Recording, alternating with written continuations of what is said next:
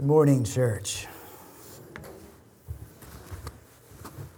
Before we begin, we do want to acknowledge, as your elders, that we are aware of modifications that have been made to the ongoing restrictions that are placed on the residents of California, that at this time, churches have been advised that they should not be singing out loud in the public, and we want you to know that we're aware of those things, but we're also aware of the fact that the Scripture tells us that we are to declare the glories of God through the words sung to Him. And so we are continuing to sing. We also know that if this is something that is a burden to your heart and you feel convicted by that and you don't feel comfortable singing, then we completely understand that and respect that. That is part of the reason why, as your church, we try to be very understanding of the fact that not everybody's on the same page with these things. We continue to run a live stream service, which is actually quite improved this week, thanks to the efforts of some folks like Mike Baria and Sam Ewald and some others that have helped us. We are now streaming through YouTube, direct feed from our computers, so we shouldn't have the noise problems that we were having with previous Zoom casts.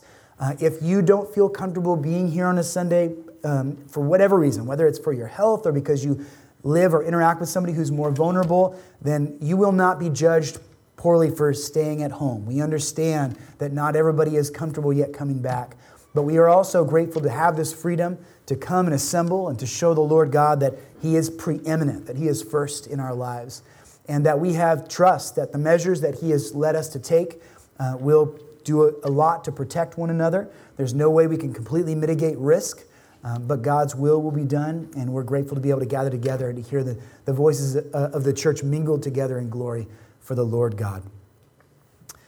Well, this morning we're going to be beginning a new series in the book of 1 Corinthians. At 16 chapters long, this book matches Romans in length and fits into the same genre that Romans is written in. It is a personal letter from the Apostle Paul to a church that he helped found and has a great deal of affection for.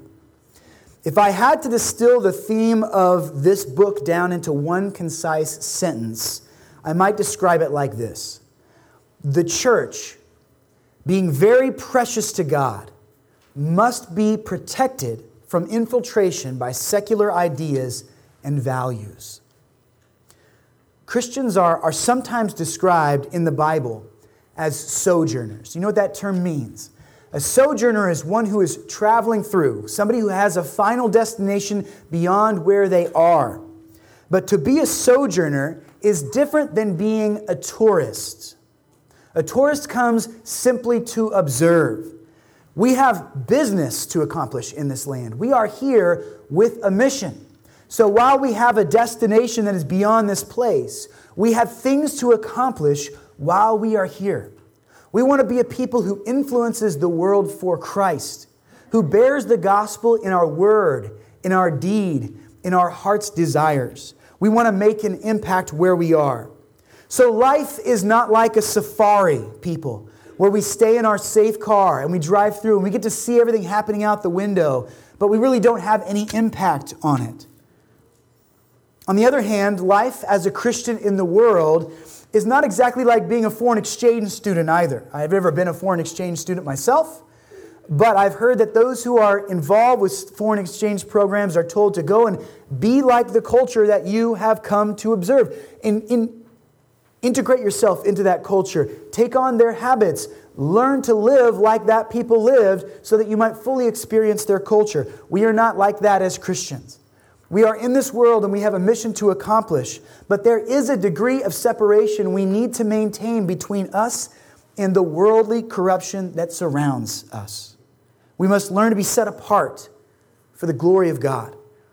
We must learn to pursue holiness because the God who saved us and adopted us as His own children is holy, and we bear His image with a new sense of gratitude and respect for Him thanks to Jesus Christ our Savior. Now, there are many reasons why this letter is important to the New Testament church. Let me give you several. First of all, 1 Corinthians, like all Scripture, is God-breathed. That means the words we will be studying as we work through this book are not primarily Paul's words, though he penned them. They are the words of a God who inspired Paul to give his church the message that it needed. And when I say his church, this letter, though it is primarily to the Corinthian church, is to us as well. As we study through the letter from Paul to the believers in Corinth, it may feel at times as though we are eavesdropping on a kind of personal conversation, which we will be. Paul knows the people of this city, and they know him. So the letter will be addressing some issues that are sensitive and specific to a particular group of believers. And yet we have great confidence that the material here is crucial to God's people being able to not only understand how we are to live in the world that we live in and stay faithful to Jesus Christ, but it also contains the power to equip us to live as God intends us to live. These are not just Paul's words. They are the words of God carried to us by Paul. And so we need to approach them with that kind of understanding, with that kind of reverence, that they have authority over us and are a window of insight into how we can better serve our God. Now, this letter, along with 2 Corinthians, contains valuable insights into how we're to fight for sanctity in the church, especially amidst sinful nations that we are living in. It is critical for the disciples of Christ to strike a biblical balance between dwelling alongside those who do not believe in such a way as we do, but also to live in such a way that we can love them and hopefully show them the light of the gospel while at the same time maintaining the unique distinctiveness of Jesus' righteousness that has been imputed to our hearts. So like Israel was to stand out in the world in the time of the Old Testament, amidst the covenants of Abraham and David and Moses, so too are we to be a peculiar people, a people that stand out as unique in the world. We should never quite fit in to the world that we are in because we are sojourners here. We don't truly belong. So this letter contains some very crucial instruction on both the activity of the Holy Spirit and our theology of the resurrection, two areas I think the church really needs to grow in their understanding and belief. 1 Corinthians also establishes an attitude of great humility in regards to the wisdom that man might be able to have. And it gives us a fierce commitment to put Christ first in all matters of life. This precedence is priceless to the well-being of God's church today. Christ and Him crucified must remain the central and dominant theme of our existence. And Paul even confesses this later on in the letter, that is the focus of what he wants the people in Corinth to know. Above all else, Christ and Him crucified. All created things orbit around the glory of Jesus and should rightly and joyfully subordinate themselves to that glory. So there is much for us to gain here. But we could have chosen a much easier book to study together.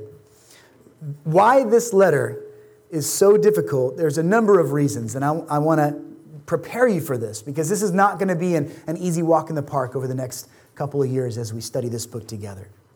The culture that this letter is written to is drastically different from our own culture. And yet it is shockingly similar in some ways. We're going to have to be discerning to understand the ways that we might apply the principles of this letter to our modern situations. The topics that Paul engages in don't always seem to be particularly relevant to our culture.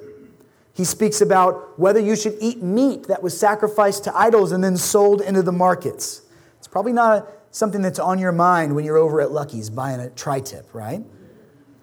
He's going to speak about the dangerous influence of pagan God worship. And while I would contend, and we'll talk about this quite a bit, that idolatry is not dead in our society today, it is not as overtly religious as it was in the time of Jesus and the apostles. We're going to be talking about managing the miraculous sign gifts, which we don't see prevalently in the church today. We're going to talk about the validity of head coverings worn in worship. It's probably a subject you haven't thought about a whole lot as we get into chapter 11 later on. We're going to talk about baptism for the dead. So there's some very sticky subjects in this letter, some very difficult doctrinal things that we will have to work through. And yet there isn't a wasted word in God's scripture to us. We need these writings. They are designed to inform and to equip us though their meaning is not always easily plucked from the surface of the letter. There are also wide-ranging interpretations of some of these trickier passages that we're going to dive into. And today's critical scholarship has done damage to the way that some of these things need to be understood in the church. It is not too hard to become confused and overwhelmed by the type of methodology that says, well, maybe it means this, or maybe it means that, or maybe it means these things. That kind of methodology is too often the muddying waters that keeps us from clarity in doctrine. The letter is also a response, the initial part to which we have no access. We don't have the first part of this ongoing conversation. We will discuss at length at a later time the fact that 1 Corinthians and 2 Corinthians are only a portion of the full conversation that was had between the Corinthian body and Paul and the other apostles. So we're going to have to try to fill in some gaps of what we don't know because they have not been revealed to us. So please be in prayer for your elders, church, as we embark upon this journey in 1 Corinthians. We're excited to tackle the content, but we're humbled by the scope and the difficulty of the task that is at hand. May the challenge only serve to drive us all the more closely to Christ, as without His guidance and wisdom, we could do great harm to ourselves by teaching these things wrongly. So be in prayer for us, please. Now, as we prepare to launch this journey, we're going to turn this morning not to 1 Corinthians, but actually to Acts 18. So open your Bibles to that passage of Scripture today. We're going to try to get a feel for what established Paul's connection to this Corinthian church in the first place. The Acts of the Apostles, as it is often referred to, could also be called the Acts of the Holy Spirit, because really it is a catalog, a record of the amazing ways that the Holy Spirit worked through His church in its very formative years to establish belief well beyond the boundaries of Jerusalem, Judea, and Samaria, as it even reaches to the ends of the earth. And so this is an account of Paul and his time spent in Corinth. We're going to begin with the first 4 verses, and then we're going to add to that later in the sermon. After this, Paul left Athens and went to Corinth, and he found a Jew named Aquila, a native of Pontus, recently come from Italy with his wife Priscilla, because Claudius had commanded all the Jews to leave Rome. And he went to see them. And because he was of the same trade, he stayed with them and worked, for they were tent makers by trade. And he reasoned in the synagogue every Sabbath and tried to persuade Jews and Greeks. Let's take a moment, church, and ask God's blessing over our time together today. Father, we have a long road ahead of us, and it's going to take some time and much hard work to understand this book appropriately, God. I trust that these brothers and sisters are also pursuing other parts of your Scripture on their own. Let us be a people who is intent to study you, God. May you be the object of our affections and desires. I pray, Lord God, that we would not be swept away by earthly distractions to the point where our time in your word is only but a small fraction of our day. But rather, Lord, let your word be foundational to all of our joy, to all of our confidence, to all of our peace. And so I pray that you would set our hearts on at peace right now, Lord God, as we put our eyes on Christ and as we look at the way that Jesus used Paul to expand into the territory of Corinth and the ways that he challenged those believers to fix their attention and heart on you.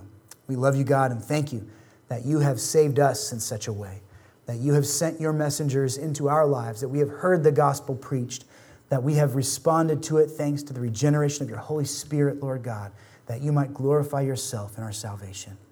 Help us to benefit from this time together. We love you and we need you. We pray this all in the name of our mediator, Jesus Christ. Amen.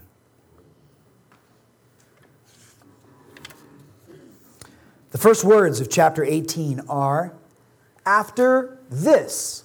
So as we try to get a handle on what happens in chapter 18, it's worth taking a moment to say, after what? What Paul is saying here is after Athens. Paul had just recently visited the city of Athens, which is a great intellectual hub. There he had presented the reality of the unknown God to the Greek philosophers there on the Areopagus. Corinthian church is born in the midst of Paul's second missionary journey. There are 3 large waves of mission activity that Paul is involved in, at least that we know about in Scripture. And so this is in the midst of Paul's second missionary journey. In AD 49, there had arisen a controversy in Galatia. We are well familiar with that if you've been with us for some time, as we went through the book of Galatians not too long ago. The question and controversy there was, should the Gentile converts be circumcised? When a Gentile puts his faith and trust in Jesus Christ, must he take upon himself the mark of the law? And then must he and his family bear the law in order to qualify for salvation? The Jerusalem Council in late summer of that same year concluded that no, Gentile believers don't need to take the yoke of the law upon themselves, because Christ Jesus, praise His name, has fulfilled that law in His own perfect life, which we will symbolically partake of later as we take of the bread. And He has given that perfect life as a sacrifice for sinners, so that our inability to keep the law would not keep us out of heaven. So praise God. This council clarifies things. And that clarification sparks a new wave of mission activity out into the Gentile territories. Paul and Barnabas visit Galatia shortly after that verdict. They share the good news. They clarify things so that there is no root of false teaching, dissuading the members there in Galatia. And then Paul and Barnabas split up. They have some disagreements, and so they decide to take 2 separate mission trips. Paul grabs Silas, his dear friend, and takes him with him. And they head back through the places that they had established on their first missionary journey as the first leg of the second journey. There they add Timothy to their ranks, who will prove to be a very useful asset in the mission, and then they soldier on. Now the Holy Spirit forbids them to travel east into Asia. The Holy Spirit also forbids them to traveling north into Bithynia, 2 areas that they thought might be good to go. And so instead, based on a vision that Paul receives, the direction of the Holy Spirit guides them into Macedonia. And here they interact with several cities: Philippi, Thessalonica, Berea, and Athens, starting churches in most of those territories.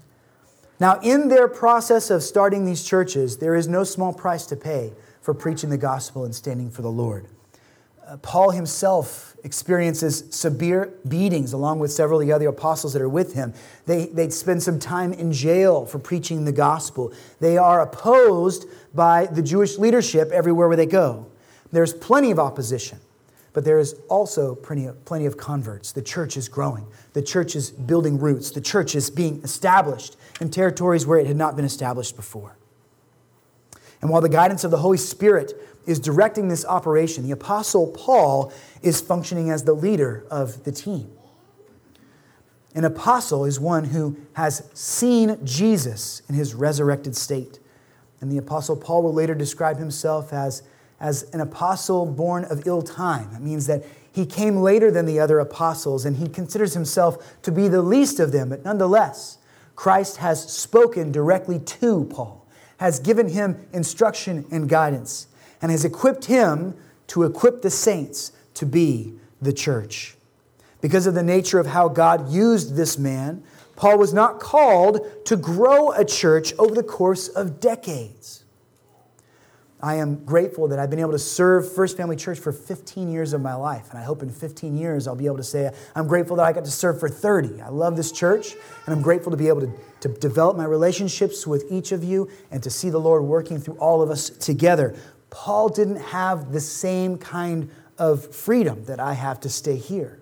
Paul was to plant a church, to establish leadership in that church, and then to go on to plant a new church. Recall that Paul is something of an unlikely character for the job. This unique calling might have positioned him to connect uniquely with Gentiles who needed to hear the gospel. Paul was one who started off as an opponent to the church. The very men who opposed him in each city where he tried to plant a church probably reminded him of himself before his encounter with Christ. He had ordered Christians put in jail. He had ordered Christians put to death for aligning themselves with Jesus Christ.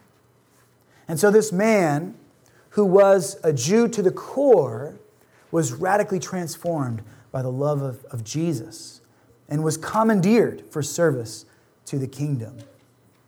This one who was an unlikely champion for the gospel became one of its loudest, most predominant voices.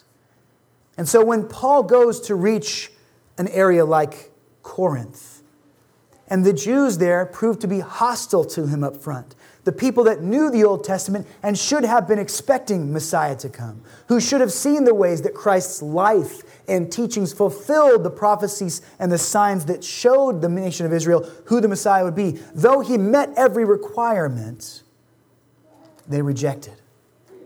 And so Paul then would begin to turn his focus to the Gentiles in that area. So I wonder if these Gentiles could relate to Paul, who was the least likely hero of the church, being as one who persecuted the church to begin with. And now he reaches out with this gospel that is completely foreign to these Gentiles, who do not have the root of Scripture as their heritage. He shares with them this message of resurrection, which to so many in the times was ridiculous. And yet to the Holy Spirit and the work that it was doing amongst the people of these territories, there was a harvest to be harvested, and many came to know the Lord. Why would these Greeks and Roman cultured people pay any attention at all to what many assume was just another variation of the Jewish faith, which traditionally was not particularly inviting to Gentile nations? And yet why would God use a man who had persecuted the church to be its leading evangelist? He did both of these things to plant the glory firmly on the Lord. This was not primarily an intellectual exercise. This was not cultural assimilation. This was God radically transforming people who were his enemies into his very family members. Now, verse 1 tells us that Paul left Athens and went to Corinth. And so it seems appropriate to provide some civic context before we venture much further into the letter. Corinth had been a prominent city in the Greek Empire years before the Romans began to rise to prominence. When the Romans did rise, there was a faction in the city of Corinth that was very opposed to that. And so in 146 BC, the city of Corinth, which was a bustling and robust community, a great center of commerce and trade, was leveled, was laid to absolute waste. And for 102 years, no one lived in Corinth. It was desolate. It was desolate until Julius Caesar came to the throne and recognized its geographic potential and its historical significance and decided to rebuild Corinth from the ground up. So we are actually dealing with Corinth 2.0. And that's important to note because sometimes scholars will mix things up and they will describe the city of Corinth according to terms that existed 100 years before the Corinth that Paul is actually ministering to the people there. This place has a 4.5-mile isthmus, which is a narrow land bridge between two bodies of water that connects Italy and Asia for trade. Now that became a very strategic part of the culture. This is a more zoomed-in picture. You can see that small landmass right where the red dot indicates Corinth was founded. There are 2 harbors, therefore, that are in control by the Corinthian government. And any ship that did not want to venture southward around the tip of the Peloponnese, which was a very treacherous journey, would save 200 miles of sailing by portaging their goods over that isthmus landmass. So ships from Asia would port on the right, and they would offload their goods. They would be carried by dry transportation across to the other bay, and another ship would then be commissioned to take it the rest of the way to Italy and Rome. This, as you can imagine, gave a huge economic advantage to the city of Corinth. To experience this portage, taxes and duties had to be paid to Corinth, and so money flowed there. Since 600 BC, whoever was in charge of Corinth was always proposing to dig a canal through that isthmus so that ships could travel through.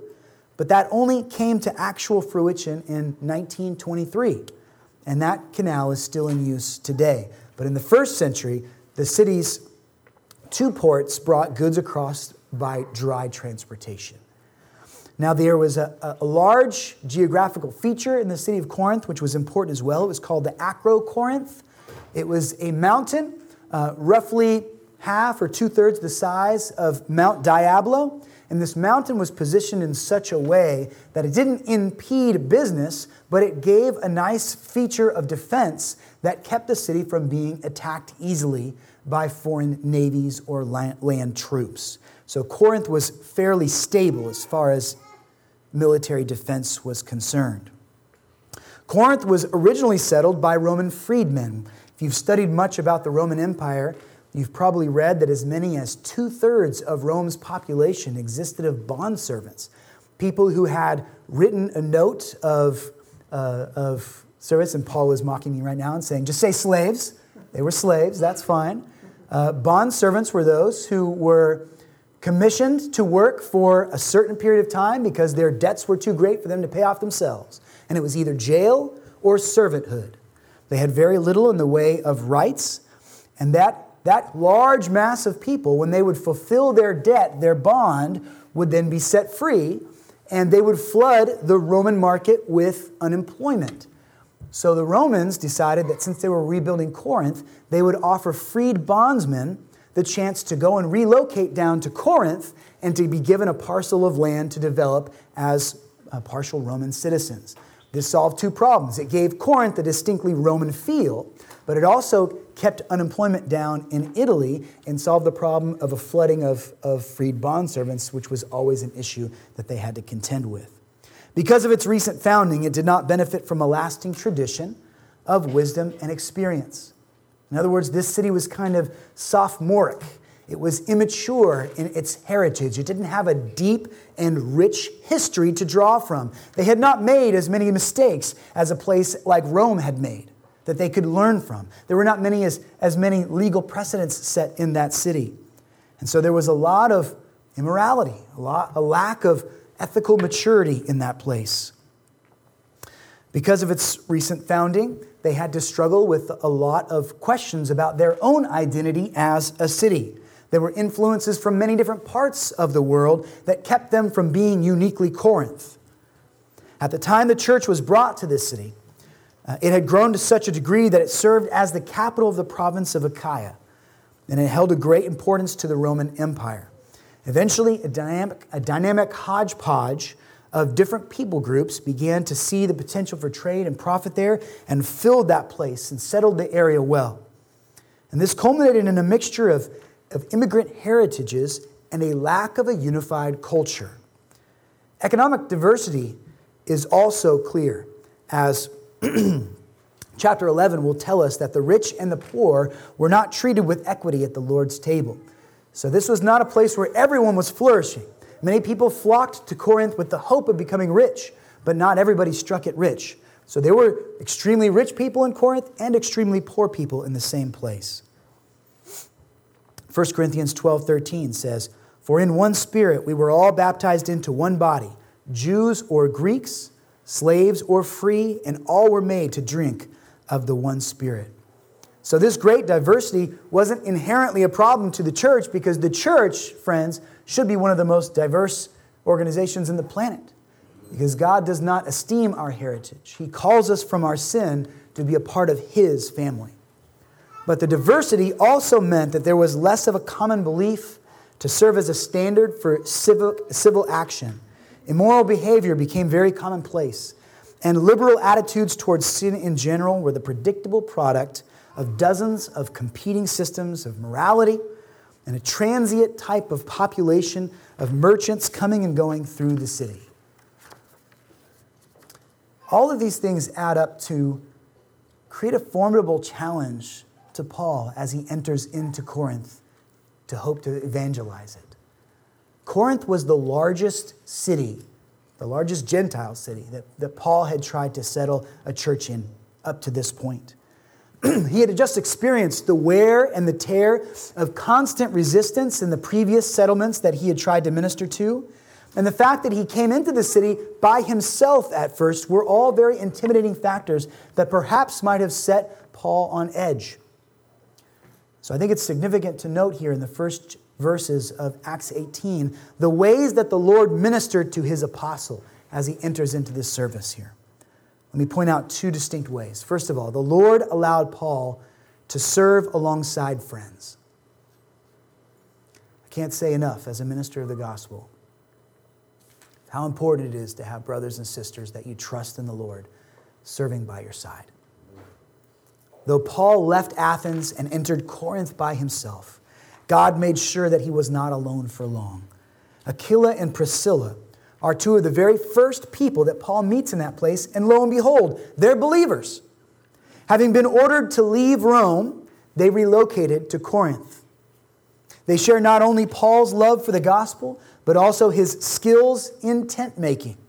And they bond so strongly on this mission that Aquila and Priscilla later on pick up and follow Paul when he moves to Ephesus after his work in Corinth is done. Not long after that, Timothy and Silas, two of Paul's most trusted allies, sailed from Macedonia and joined them there in Corinth. They had separated for a time to deal with some business in the churches in Macedonia, but these two entrusted companions soon rendezvous with Paul in the port city of Corinth. Missions, friends, is a group effort. It is not an activity that is dominated by all stars. It is something that happens when God's people come together and work towards a common goal. Paul was rarely alone for long in any of his mission journeys. God even provided men to minister to him when he was in prison for extended periods of time. The support of friends who also trust the Lord is so critical to what we do. And we're going to see that the Corinthians were gambling with their friendships in the first portion of the letter. They were not taking these Christian relations very seriously. They were not united as they should be. But Paul, as he established the city, benefited from the blessing of united work with people who were like-minded and shared the same doctrine as he. As we return to our text, Acts 18:5 through 8 says, when Silas and Timothy arrived from Macedonia, Paul was occupied with the word, testifying to the Jews that the Christ was Jesus. And when they opposed and reviled him, he shook out his garments and said to them, your blood be on your own heads. I am innocent. From now on, I will go to the Gentiles. This was a Hebrewism, a physical expression that communicated a feeling of the heart. As he shook his garments out, what he was saying is, the dust of your land is no longer my concern. You have been showed the gospel and you have rejected it. The responsibility is on your hearts. Verse 7, and he left there and went to the house of a man named Titius Justus, a worshiper of God. His house was next door to the synagogue. Crispus, the ruler of the synagogue, believed in the Lord, together with his entire household. And many of the Corinthians, hearing Paul, believed and were baptized.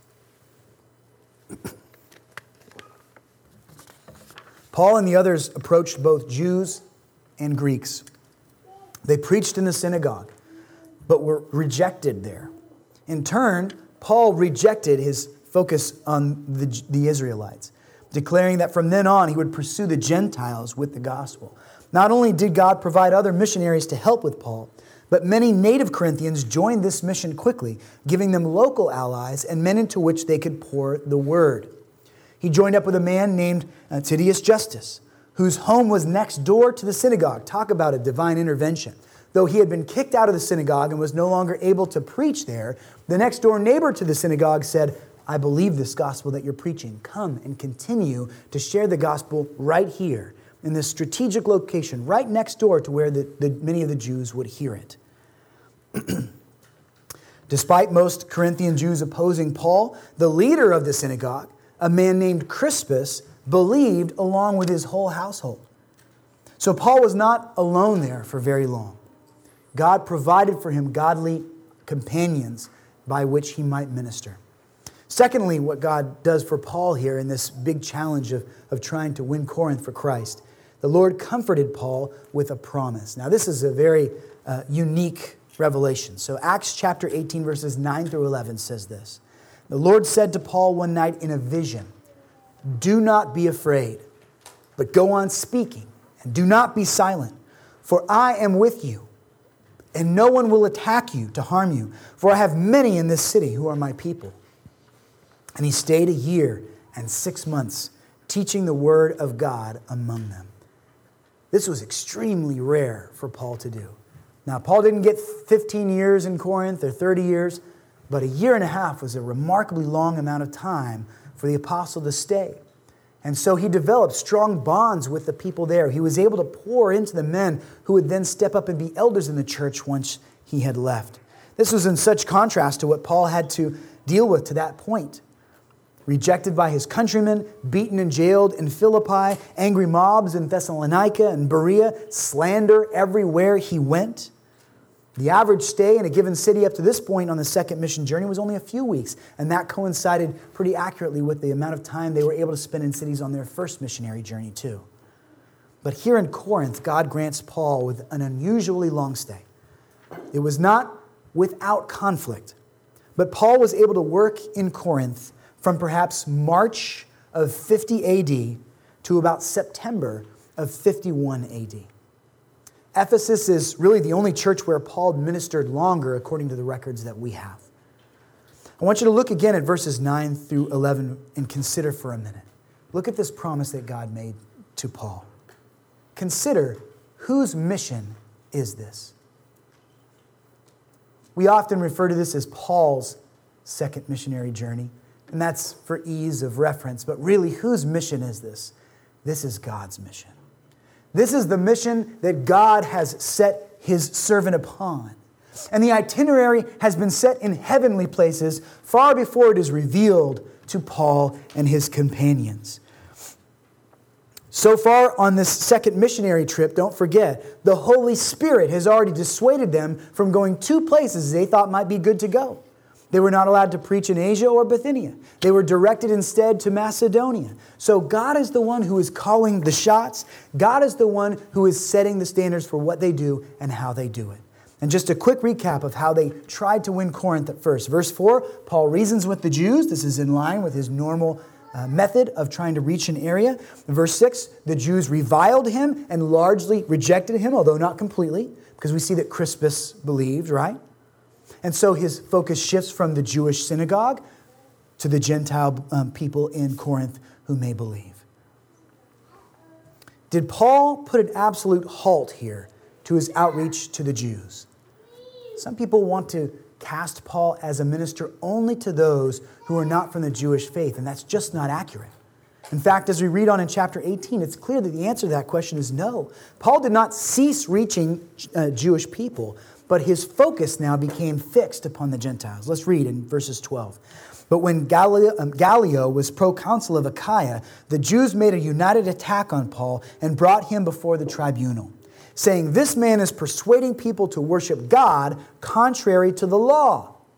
But when Paul was about to open his mouth, Gallio said to the Jews, "If it were a matter of wrongdoing or vicious crime, O Jews, I would have reason to accept your complaint. But since it is a matter of questions about words and names and your own law, then see to it yourself. I refuse to be a judge of these things." This is typical of a secular leader in an area. They didn't want riots. They didn't want uprisings. Gaius comes in and he sees, or Gallio comes in and he can see that this is a local skirmish that can be handled in-house. And so he washes his hands of it. In verse 16, and he drove them from the tribunal, and they all seized Sosthenes, the ruler of the synagogue, and beat him in front of the tribunal. But Gallio paid no attention to any of this. Now listen to this. You might pass that name up if you weren't looking critically at the text. Who was the leader of the synagogue? Crispus. But Crispus was saved by the preaching of Paul. And so it follows that he was then rejected from the synagogue as well. He was put out. Who replaced him? A man named Sosthenes. And we see here that Sosthenes, who replaced Crispus, also must have come to know the Lord, because he is punished by these Jewish people who are angry at the mission of the church. He is beaten in front of the tribunal, and he is put out as well. And guess whose name appears alongside Paul's at the greeting to the letter to the Corinthians? Sosthenes. So another Jewish man saved in the mission of Paul and the other apostles. So though his focus shifts from the Jewish people to the Gentiles, We must not become confused and think that Paul was unwilling to win Jews to Christ. If he had the opportunity, he would still step through that door and share the gospel and lead his countrymen to the Lord. In fact, in the Romans letter, he tells us how deeply his heart yearns for his fellow countrymen to know Jesus Christ as Savior. 1 Corinthians 12:2 does help us to see, though, that the majority of those who believed in Corinth would turn out to be Gentile believers. He says, "You know that when you were pagans, you were led astray to mute idols. However, you were led." Referencing to his brothers and sisters there in Corinth, he's indicating that they were formerly largely pagans, worshiping at false idols and temples, but now God had changed their heart to worship the one Lord and God alone, Jesus Christ. So it is wonderful, friends, to read through the New Testament and to see and witness the fulfillment of the covenantal promises that God made to Abraham and his descendants. You might recall that God had promised Abraham that he would make him into a great nation, that he would bless them and make his name great, that he would be also a blessing to other nations. He says, "I will bless those who bless you, and him who dishonors you I will curse. And in you, Abraham, all the families of the earth shall be blessed." And we're seeing that as these Gentile nations are now being blessed by the gospel that springs forth from Abraham's descendant. As Gentiles began to hear the gospel and by the regenerating power of the Holy Spirit, many of them began to believe. The nations were not only blessed by Abraham's seed, they began to come alongside them in brotherhood. But the wide-scale introduction of people from such diverse backgrounds, cultures, and religious histories did not happen without complications. And this is really going to start to drive at the focus of the letter to the Corinthian church. As the church begins to fill with Gentile converts, the leadership of the church must be careful that those who immigrate to Christ don't try and bring too much of their old sinful identity with them in such a way that the church of God becomes defiled by habits that don't belong among God's people. 2 Corinthians 5:17 says, "Therefore, if anyone is in Christ, he is a new creation. The old has passed away. Behold, the new has come."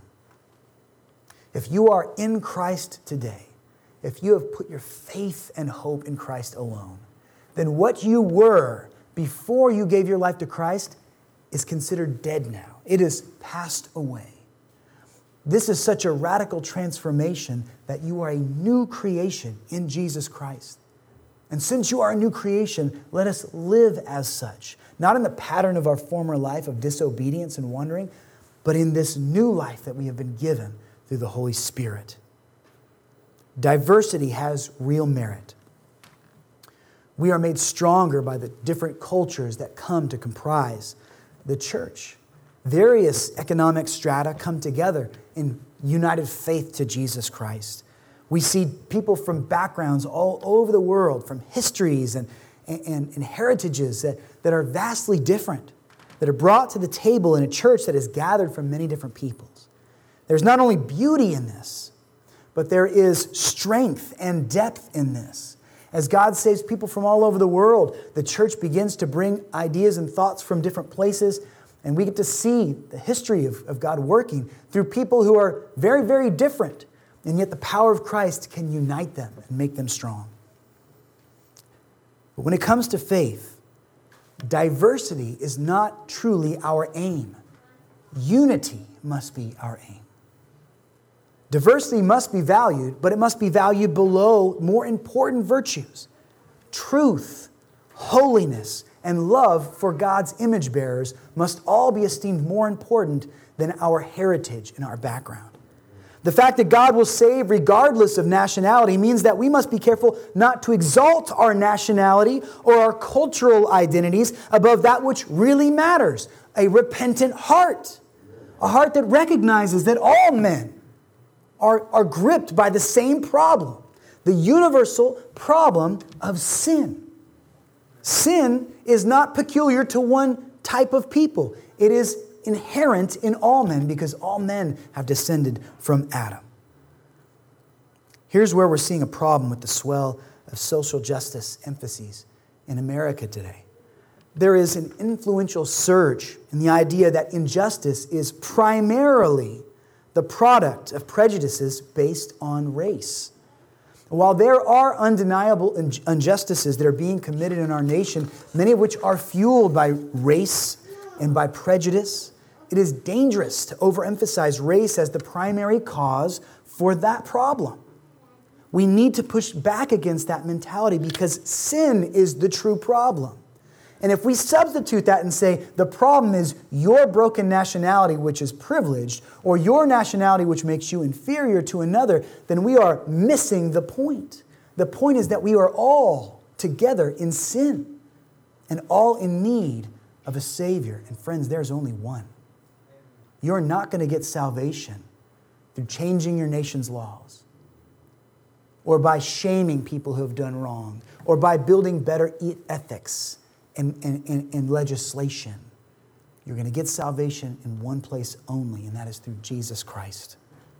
If I am to believe the current narrative that is being aggressively preached in the culture today, then the color of my skin is the thing that critically defines me as either oppressor or oppressed. And if I buy into that mentality, I have allowed the culture to define me in ways that fall short of how Christ defines me. Identity politics undermines the fact that as a believer, you are defined and identified in Christ. You belong in Him. You are what He has made you to be, regardless of what you were before. Now, in the context of the Corinthian church, this body of believers was too heavily influenced by the force of the culture around them, the culture that so many of the members had only recently converted from. And so they needed to see from the pen and the mouth of Paul that Christianity is not a modification of what you were. It is a complete redefinition of your very being. Many of these Corinthians either misunderstood that or they rejected that because it seemed too costly to them. Friends, don't make the mistake of thinking this is just a problem for baby Christians. Yes, Corinth was a fledgling community of believers, and many of them had just recently, in the last 2 years, come to Christ. But this is a problem for many who came to Christ early and didn't realize the radical nature of their salvation, and so have lived for decades thinking that Christ can be conveniently placed in just a portion of their life and brought along as they live more or less how they lived before they found Christ. When in reality, they should be dead to the life before.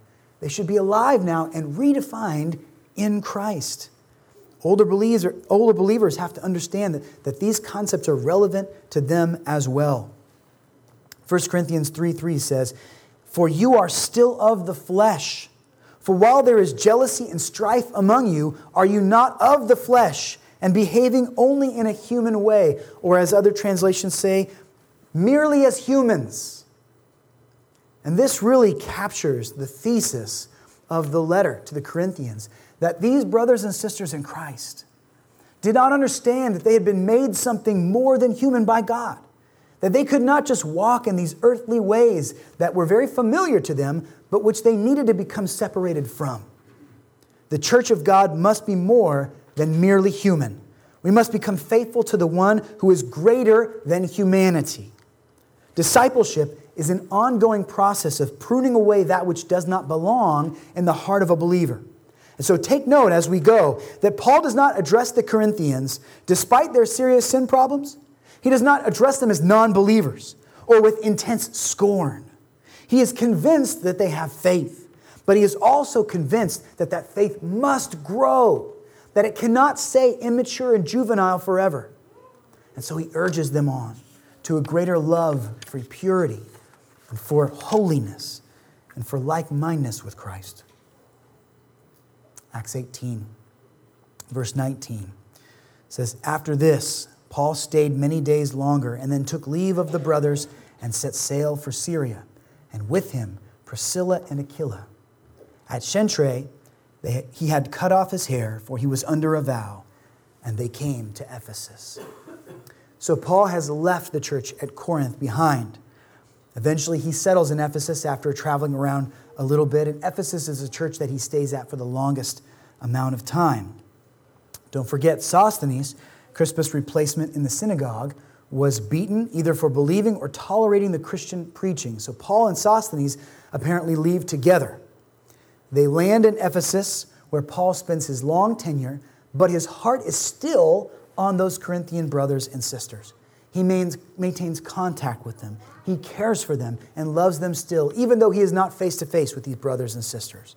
Though he had to depart, he retained a love for the people of Corinth, along with frequent contact to them. And in your note sheet, we're not going to get into it too much for time today, but I did include a little description of the fact that 1 Corinthians and 2 Corinthians are only a portion of this conversation back and forth between the Corinthians and their founding apostle, Paul.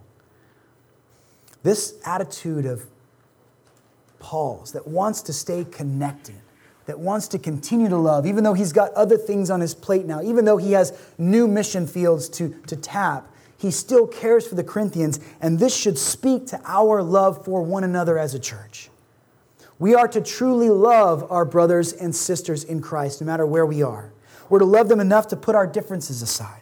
We're to love them to the degree that we are making an effort to stay connected to one another. Are we doing that, friends? To those of our church who are watching on YouTube, I pray that people are reaching out to you to stay connected with you so that we as a church might not feel separated and divided, that this quarantine time does not have to disunify us, that we should be as Paul is, with a heart that loves enough to reach out and make an effort to stay united to people, even to people who are frustrating us, even to people who don't think exactly how we are thinking. Let us continue to stay connected to those who call in the name of Christ. As Paul, we are to love our brothers and sisters enough to want what is best for them, which is a life fixed and focused on Jesus and not on the fleeting things of the world. We are to love them enough to even confront them if necessary, to sit by them as we encourage them to reject the temptation of the world and the tendency to dilute our faith with the culture that surrounds us. Christ had established his church in Corinth, and they were to be set apart ones. But yet, as Gordon Fee describes it, although they were the Christian church in Corinth, an inordinate amount of Corinth was yet in them, emerging in a number of attitudes and behaviors that required radical surgery without killing the patient. This is what this letter attempts to do. The church today is in need of a similar procedure, isn't it? We see all around us a culture that is pressing against the walls of God's church, pressing to get inside, pressing to infiltrate with ideas that do not originate in Scripture and in so many ways are very opposed to them.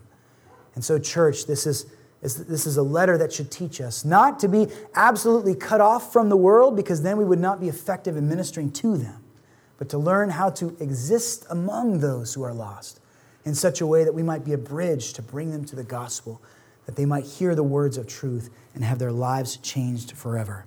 Let the words of this letter remind us of who we are to be in Christ. Let this letter urge us on to a greater holiness. We have come to that time, because it is the first Sunday of the month, where we transition our thoughts to the elements that are before us on the table. We're going to experience a divinely appointed picture of that grace of God by which He saves us.